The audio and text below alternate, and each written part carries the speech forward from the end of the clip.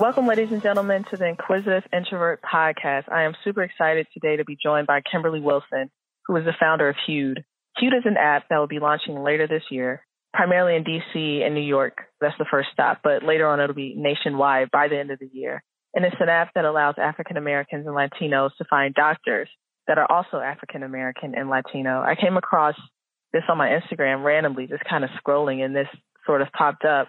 And as someone that works in the healthcare field, I know that there's a huge disparity in health outcomes, primarily with African Americans. You know, we get the short end of the stick. So when I came across Kimberly and her product, I was like, I need to talk to this woman as soon as possible. So she was kind enough to be interviewed for a few minutes. So I really hope that you guys enjoy it. Again, this is Kimberly Wilson, the founder of Hued. Check it out, guys. Thanks a lot. Kimberly, I just kind of wanted to know, what inspired you to create this app? Yeah, so as you may know, healthcare disparities in this country run rampant, and the numbers are just astronomical. When you think African Americans and Latinos experience 30 to 40% poorer health conditions than white Americans in this country. And I was really inspired to start Hued just dealing with my own healthcare complications and having to work with providers or seek out providers who didn't really care kind of about my physical or mental needs as a Black woman. I live in New York City. I have access to the top quality care, some of the best care that I can actually find in the country. And after being diagnosed with fibroids at the end of 2017, I found that I visited just multiple white male OBGYNs and gynecologists, and they were kind of dismissive of the pain that I was going through. And if you know anything about fibroids, you understand that it's a Black woman issue. Up to 80% of Black women will be diagnosed with fibroids by the time they're 50, or will have them by the time they're 50. And because fibroids come at varying stages, you can go your entire life and never have one complication and never even know that you have it. Or if you're like me, I was in and out of the hospital, and I discovered only after having an MRI over 30 of them. And wow.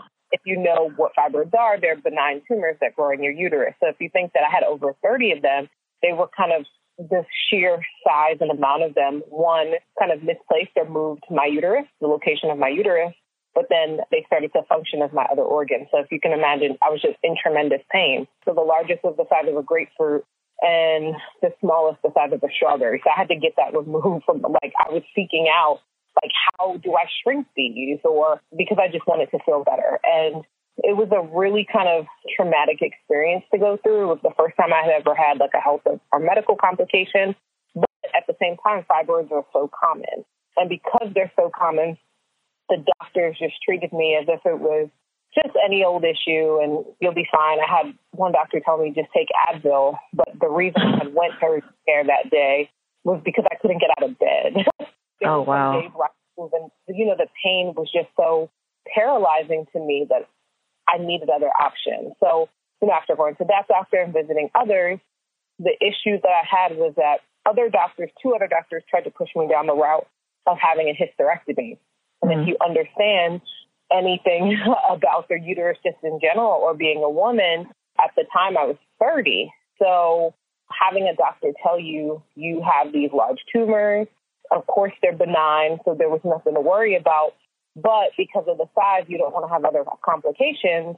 And to have a hysterectomy would have meant that I would have had to remove my uterus, and that would have prevented me from ever having kids. And I think you're never faced with the thought of something until you have to make a decision. But I thought that, wow, how did we get here? Like, I just learned that I had this within the past 6 months.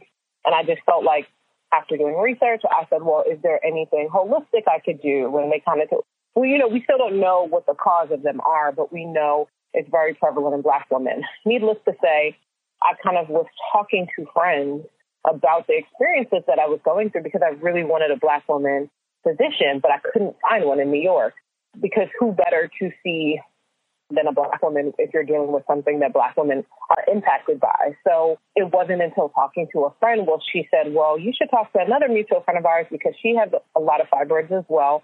And her OBGYN is a Black woman. Unfortunately, she was in Baltimore, Maryland. So because I was like in desperate need of trying to find a Black woman OBGYN, I traveled all the way down to Johns Hopkins, Baltimore, Maryland to find one. And I just felt that was so ridiculous that I couldn't find one on ZocDoc and we know that they're here. The only way that we get tapped into healthcare providers is through personal recommendations. African Americans and Hispanics make up approximately 14% of the doctor population, but if you look on ZocDoc, we're represented less than 3%. So ultimately, that means it's harder for us to find those doctors because we're not on that platform. And I just felt we need something specific to us because outside of dealing with that, being a Black person in this country and wanting to find a Black therapist to talk about the traumas of being Black in America, or maybe microaggressions in the workplace, or I might, which I do have, but if I'm seeking a Black dermatologist, somebody who deals with pigmented skin and melanin and just issues that impact us specifically. But again, as I mentioned, you're only able to find these through word of mouth. So I was always seeing people post on Facebook or in groups I'm in or in GroupMe or text messages, but there was no centralized platform for it. So I wanted to create something to kind of aid in that. In addition, just in general, the state of healthcare in this country is we also have to advocate for ourselves. So statistically, there's been a number of studies that have showed that white and non-Black doctors think that we are over-exaggerating our pains, and I experienced that. Serena Williams talked about it when she was going through the birth of her child, having to advocate for her pain and her needs.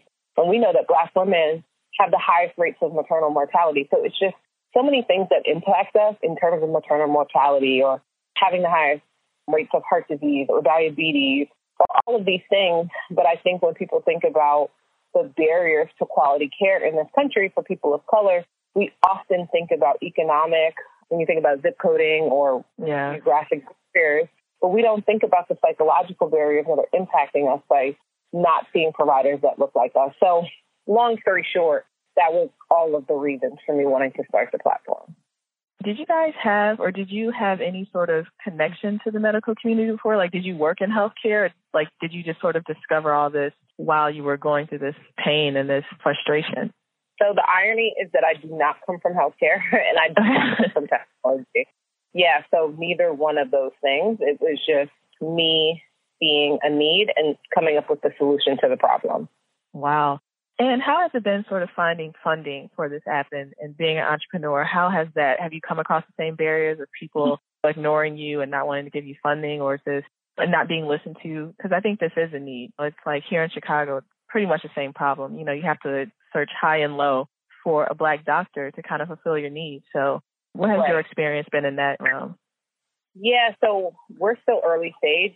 So all of the funding has come through myself. I've bootstrapped my company, so paying for everything in terms of technology, in terms of marketing, in terms of legal. So because it is a barrier to get funding, and I don't come from a household or I don't come from wealth in that sense where I have family members who I could say, hey, invest $1 million into my company. Hey, invest $150,000. I had to kind of build things from the ground up, and I could talk for days just about the numbers of Black women founders and how we are not getting investments or large-scale investments in our companies.